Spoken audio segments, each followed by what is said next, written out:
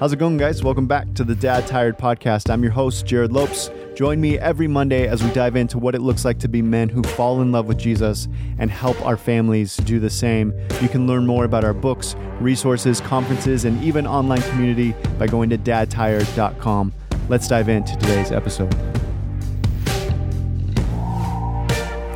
All right, today we're talking about what it looks like to be the spiritual leader of your home through seasons of transition, which are inevitable, whether that be you guys are going to be moving out of a house, or you are switching jobs, or maybe you're switching career paths altogether. We all go through these different seasons of change. And so we're really going to talk about what does it look like for us to lead our family towards Jesus, to help to not just be passive and kind of go with the wind in these seasons that are inevitable, but actually be proactive in being the leader and really helping our family continue to follow Jesus well and to fall in love with Jesus well as we're going through these seasons. So that's what we're going to dive into today. But before we dive in, I do want to thank my friends over at Kettlebell Kitchen for sponsoring this episode. I know a lot of guys in the Dad Tired community often post about how they want to get in shape. They can't just really coast anymore. Our bodies are getting old on us, man. 30s, 40s. And you're just like, holy cow, I better be focused on what I eat and actually taking care of my body if I'm going to keep up with my kids. So if that's you, if you can relate to that, you're definitely going to want to check out Kettlebell Kitchen. They're a great company. They're not just into one size fits all meal planning. They really are holistic in helping you figure out what is your fitness journey, what are your fitness goals, and how can we get you the right food to help you accomplish those goals. One thing that I love about what they do that kind of separates them from all the others is when you sign up for one of their meal plans, they'll actually give you a complimentary phone call with one of their nutritionists where you can talk about, hey, here are my goals. Can you kind of educate me on the food you guys use, where I'm at, and kind of come up with this holistic plan to help me get in the shape that I need to be in as a man, which is just awesome.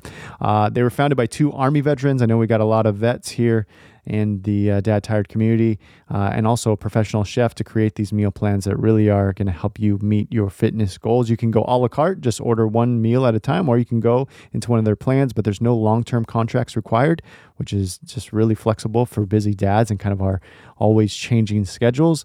They have all kinds of plans to choose from, whether that be vegetarian, keto, Whole30, paleo, anything you can imagine to have really quality food, but also really healthy food. I actually tried these, they had these beef tahini sliders with these cauliflower, some goodness. It was amazing. Really, really good food. I've tried the food. I really like it. And what one of the best things about eating good food is when you eat and you feel full, but you don't feel like overly stuffed and bloated and gross. Like their food, they just do a great job at that. They don't use dairy, soy, artificial flavors, anything. Like all of their ingredients are naturally gluten-free and free of all the bad stuff. So anyway, they're going to hook you up to help you feed the champion in you with Kettlebell Kitchen. Go to kettlebellkitchen.com, enter the code TIRED, TIRED, and you're going to get $25 off each of your first two orders. Again, that's $25 each of your first two orders. That's a total of $50 off by going to kettlebellkitchen.com using the promo code TIRED at checkout.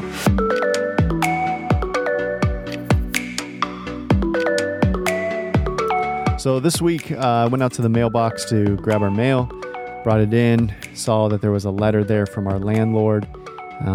We've lived in the same little rental home here in Portland for the last 6 years. This was supposed to be like a quick transition place, where we stay here just for a bit as we kind of figure out what we're going to do next. What was supposed to be quick ended up being over 6 years now. We've lived in this home. It's been a great house for us. But it's always interesting, man. You're starting to get older and become a real adult when you start looking at life in 5-year increments, 10-year increments, 15-year increments. I remember as a teenager, even as a young adult, things seemed to happen in 6 months to a year, and even a year felt really long. And now, a year is just holy cow, I blinked and a year happened. I can't even, 6 years to me doesn't even feel like anything. And I remember people saying that when I was younger, and thinking, man, you're really old. And now I'm the really old guy that's saying that kind of stuff. We're getting, if you're a millennial, I'm a millennial, but I'm there are 2 generations behind us. It's really remarkable how quickly time is going. And so anyway, so I got this letter in the mail, and basically from our landlord, she's been gracious, she's been wonderful. But one thing she said is, just trying to keep up with the rental market, and so we're increasing your rent blah, blah, blah. And that really just spurred on a conversation for Layla and I to figure out, all right, what is this next season of life going to look like for us? Are we going to stay here for another 6 years, 10 years, or is there something else going to happen? And that has sparked all kinds of conversations over the last couple of weeks for us, really asking like, what is our future and what do we plan on doing in the next 5, 10, 15 years of our life? Real adult stuff. So the reason I want to tackle this topic is because I know that there are a lot of you guys who are going through very similar stages, whether that be just thinking about life, kind of planning out for your family. How many kids are we going to have? Where are we going to live? Do we want to stay in this neighborhood? Should we move into a different neighborhood? Should we stay with this job? Should you work? Should I work? Should you be home? Should I be home? And all that. So I know this is a topic that many of you guys, as young families, that we're all kind of struggling through together. And the reason I thought it was really especially important to talk about is because Layla and I, we've had some really hard conversations, probably harder conversations in the last few weeks than we've had in the last couple of years, really. Like what it does is change kind of exposes what's actually going on in your heart and the things that you actually value.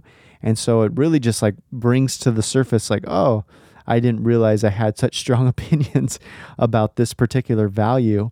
And those lead to some really hard conversations. And I think what the enemy would love to happen is to really divide you and your wife or you and your spouse during these seasons, as it's kind of exposing, well, what's most important to me? Is that most important to you? Are these the things that you want to do? Maybe it's not the things I want to do. Like my wife, for Layla and I, like we're talking about, should Layla keep working? She works as a nurse part-time. Should she keep working? Should she work less? Are we able to get her to a spot where she can work less if she wanted to? We homeschool. How are we going to make that happen? Like, what is the next season of life was homes and neighborhoods? Like, there's so many really practical questions that I know you guys are asking as well. I think one thing that's really important, the verse that in Ecclesiastes that talks about everything happens in a season. And I think this is just so, so important. We all are used to seasons, right? Seasons of change. And for, like I said earlier, for some of us, those seasons of change come more quickly when we're younger. So a season of change could be like a week or a month or 6 months. And seasons of change really for us as kind of older married really seem to happen in longer spurts for most of us. I know that's a generalization, but for most of us, they come in longer spurts. But what's important is to realize like it's a season. Like nothing is going to be stable. In fact, like James talks about, which is really, I think, super important for us to remember as Christians. In James chapter 4, he talks about, why are you so arrogant to really plan out your future? I should read the verse so that I'm not just making it up. Let me pull it up real quick so that I don't like make something up and you're like, Jared, that's not at all what it says. It says this, James 4:13, now listen, you who say today or tomorrow we will go to this or to that city, spend a year there, carry on business and make money. Why? Do you even know what will happen tomorrow? What is your life? You are a mist that appears for a little while and then vanishes. Instead, you ought to say, if it's the Lord's will, we will live here or do this or that. As it is, you boast in your arrogant schemes. All such boasting is evil. If anyone then knows the good they ought to do and doesn't do it, it is sin for them. And so crazy that James is actually talking about arrogance and sin, really, when they're just all the people we're doing is saying we're going to go over here and like try to start a business here or make money over here. It doesn't seem like what we would say is obvious sin is what James is saying is sin. And really what he's saying is your arrogance to assume that you know the future is really sin against God. Like how do you know what tomorrow holds? How do you even know you're going to be here tomorrow? And so what I mean by that and where I'm getting with that is as Christians, we recognize that all of life is seasons and will have change. And so we hold everything loosely because we don't know. There's no way that I can say we're going to buy a home and we're going to live there for the next 30 years and then we'll retire and we'll die and we'll like whatever it is. Like as Christians, we hold everything very loosely, knowing God could call us anywhere at any point. He could call us to a new job. He could call us to a new neighborhood. He could call us overseas to spread the gospel.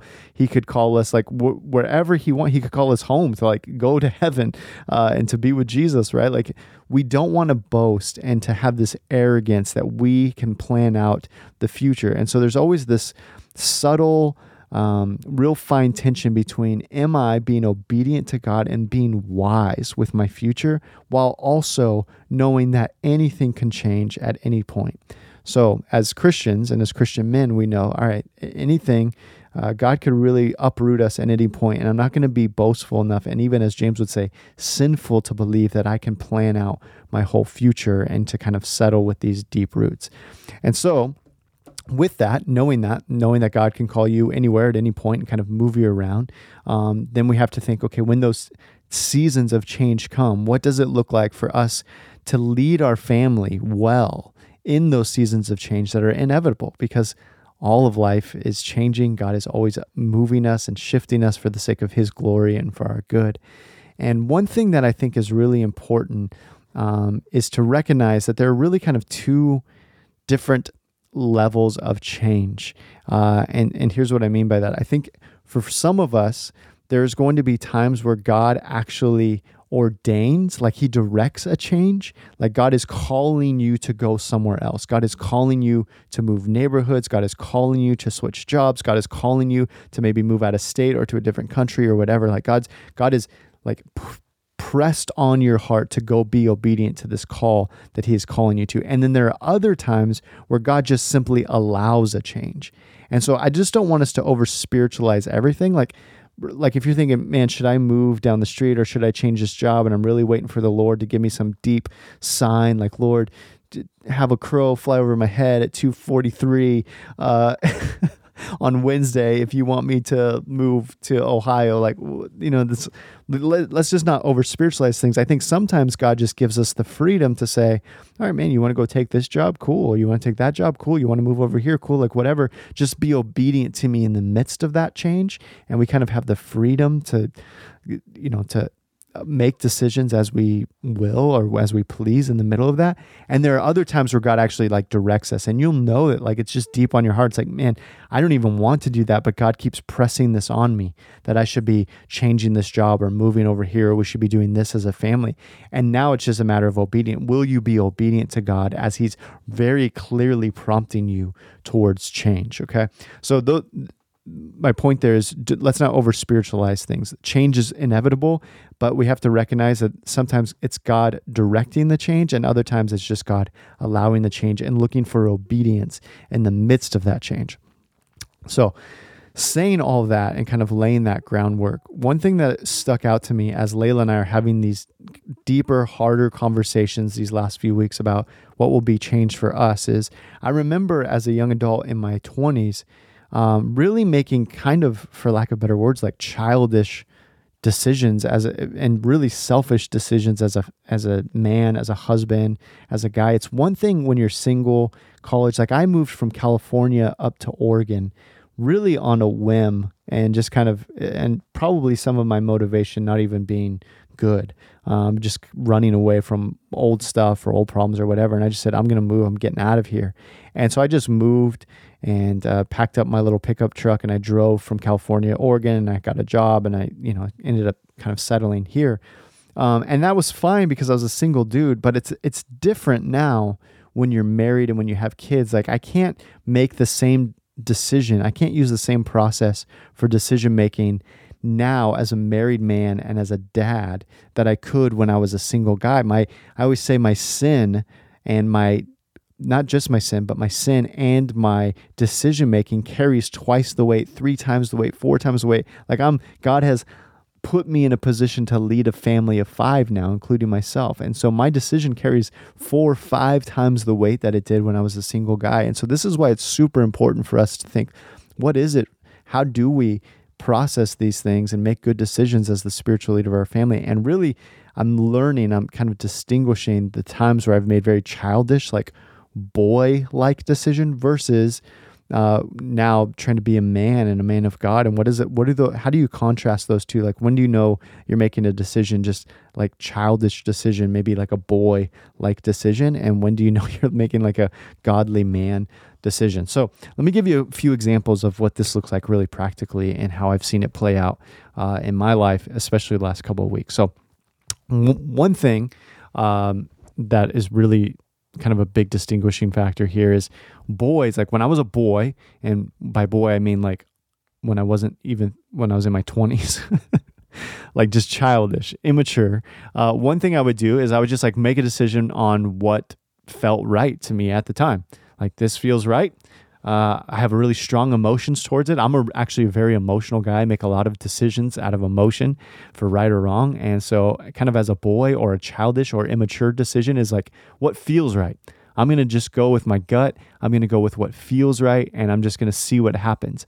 That is a childish in many ways and an immature in many ways decision. You'll hear people even say that, like, go with your gut. What does your gut tell you? Which in some ways I agree, but also we know, as the scriptures say, that our hearts are deceitful above anything else. And so there's no way that I can make godly, spiritually mature decisions as the spiritual leader of my home by just going with my gut. Man, my gut changes. Like, bro, I just ate Panda Express and my gut changed, right? Like my gut, my feelings, my emotions changed. I literally changed. I was, traveling for the last couple of weeks doing promotion for the Dad Tired book, and I was in 3 different time zones. And bro, I could feel my emotions swaying all kinds of different ways just based on not having enough sleep.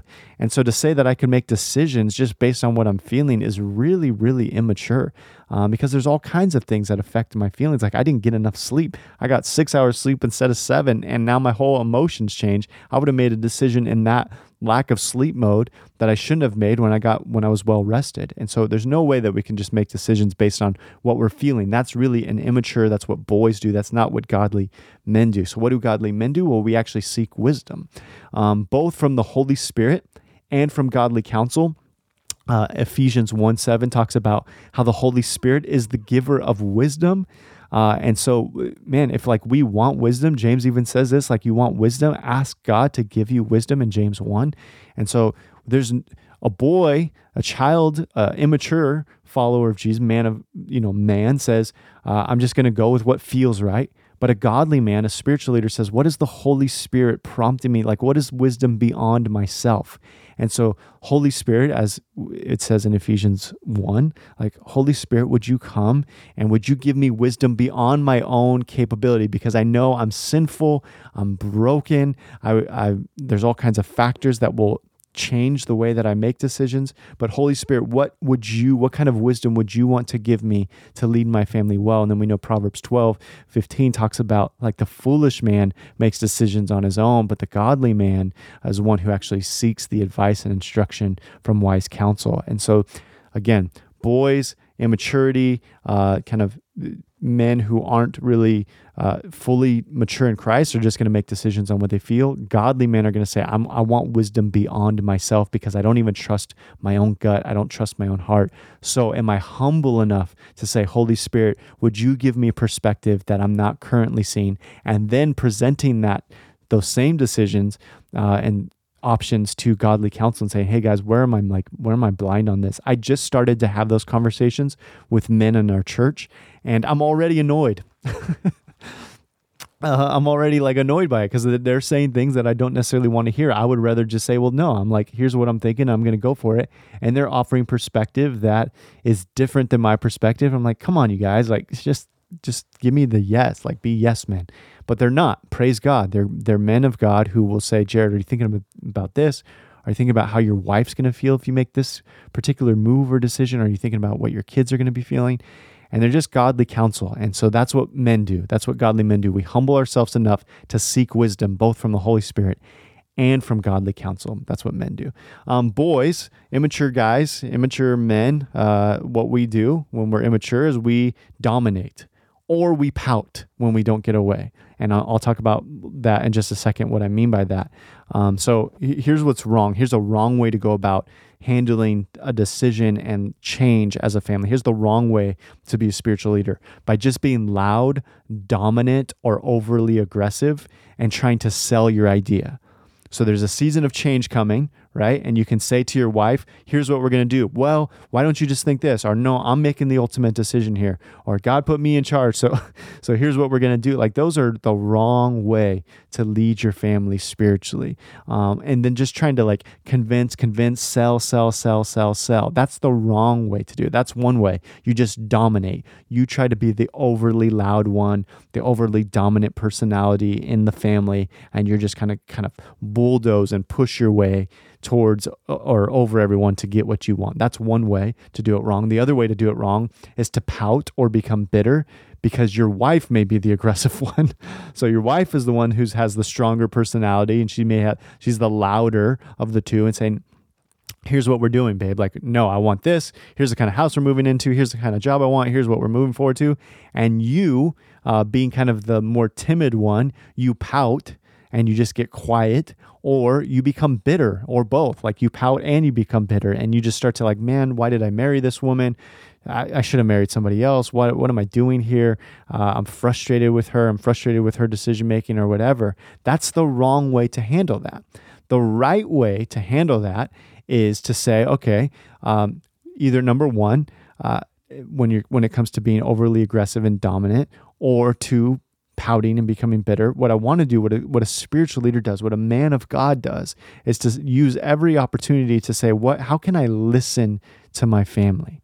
Like, what do I need to hear from what my wife is saying? How do I let everyone on this team have a perspective, age appropriate, right? So you're not going to let your 4-year-old decide what job you have or where you need to move. But I recognize that as the team leader, as the leader of this family, everyone's got a voice. And is there somewhere where I need to humble myself, to hold my tongue, to really dig into my wife's heart and ask, what is she feeling? Is there somewhere where she's scared that I need to comfort her or to give her assurance of where I'm leading as a family? Am I fully understanding her perspective? Am I taking time to not just dominate in the conversation, but to actually listen, to sit and to hold my tongue, to be quiet, to have ears to hear, and slow to speak, quick to listen, and slow to become angry, as James would say? Like, is that the posture I'm taking with my wife? Or if you feel like you're being bulldozed by your wife, instead of pouting and becoming bitter, are you expressing? Do you have the guts to say, babe, like, I'm hearing you. I see that this is super important to you and you're passionate about this, but I'm just thinking about this perspective.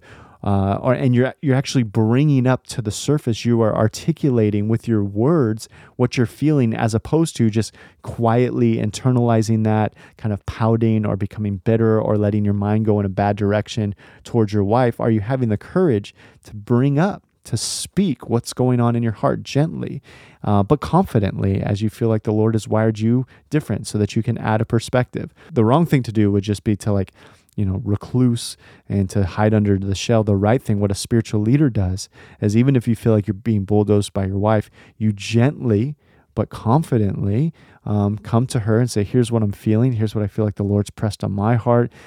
Can you help me understand this? Or can you hear my perspective on this and why I might be fearful on this? Or maybe you're not thinking of this. So anyway, we don't want to bulldoze, and we don't want to be we don't want to get bulldozed. Those are two wrong ways as a spiritual leader to really lead our family well. If you feel like you are the bulldozer, what would it look like to be humble and to be quiet and slow to speak and listen? If you feel like you're the one being bulldozed, don't take that like victim mentality, but say, what would it look like for me to have the courage to have hard conversations with my wife, as opposed to giving the devil a foothold to really like speak bitterness and lies into your marriage and into what you're thinking about your wife. So finally, I'll just say this.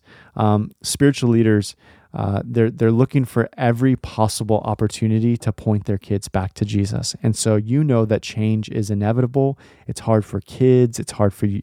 Like, I love change, and even in this season, this is hard. It's hard because there's, again, the weight of it is 5 times now, as our family of 5, what it was when I was just a single dude. And so it's hard. Change can be really hard. But what I want to do as a spiritual leader is really think through, how do I help point my family towards Jesus in every single opportunity, including this change? And so some things that I say to my family in the midst of this is I tell my kids, like, Jesus leads our family, not daddy. And so I'm even at dinner time, I'm bringing up this conversation as much as I can. I don't want to scare my kids or just plop on new things to them, but I really want them to know, like, Jesus leads our family. Daddy's not just making the decisions here, but Jesus is the one who ultimately directs our steps. And so as a family, let's pray, and let's pray often so that we can get the wisdom of God to help us make the right decision. I really want my family to know that. I also want them to know that Jesus provides for our family. So you don't need to be scared. Remember, Jesus said if we can, the birds of the air, he'll take care of the birds of the air and the beasts in the field. Like Jesus, he's the one that's ultimately providing for our family, not daddy. And so I can, just take rest in that this doesn't all weigh on my shoulders, but also I want my family to really know that we put the weight and our trust and our faith in Jesus, not daddy, because he's ultimately the provider of our family. I tell them that Jesus moves our family. Sometimes Jesus is the one that tells us, like, hey, don't settle there. You guys aren't citizens in the kingdom of the world where you plant deep roots and you stay somewhere for 30 years and just kind of build your own comfortable mansion and fort where you're like protected. Instead, we know that we are quick to move wherever God would want us to go. And sometimes that means jobs. Sometimes that means houses. Like wherever God wants to lead us, we go. And so I'm trying to always point my family towards Jesus and recognizing that he ultimately is the one that provides for us. He takes care of us, he leads us, and he moves us. But I'm using this season of transition to really point them back to him. The last thing I'll just say is this. Spiritual leaders, we move slow enough where we make wise decisions. And again, this is going back to kind of that child, boy-like leadership versus man of God leadership, and contrasting the two. A man of God moves slow enough to ensure that I'm making godly decisions with as much wisdom as I can. I'm not going to rush something because I feel something in my gut. I'm not going to rush something because I want to just dominate my family. I'm not going to rush something just to get my wife to get off my back or to stop talking about it and to appease her. Like, I'm going to move slow enough so that I'm making wise decisions, godly counsel, Holy Spirit driven. But also, I want to be quick enough to move in obedience. Like if you know you and your wife are united in a decision, which is what we always fight for in big decisions. We fight for unity, not bitterness, because the devil loves bitterness and divisiveness in these seasons. When we know, like my wife and I we've come together, we've compromised where we need to compromise with each other, we've heard each other, we've fought to be united with each other, we pray with each other, we seek to be united and to be of one spirit with each other. And then when we get there, we move, and we move quickly with obedience, because we don't want to just sit around, well, is this really what God wants? Does God really want me to move? We just move. And here's the like hopefully the best news I can give you in the midst of this. Like, I just fully believe in God's sovereignty. As you're feeling the weight of like, is this the right decision? Is this the wrong decision?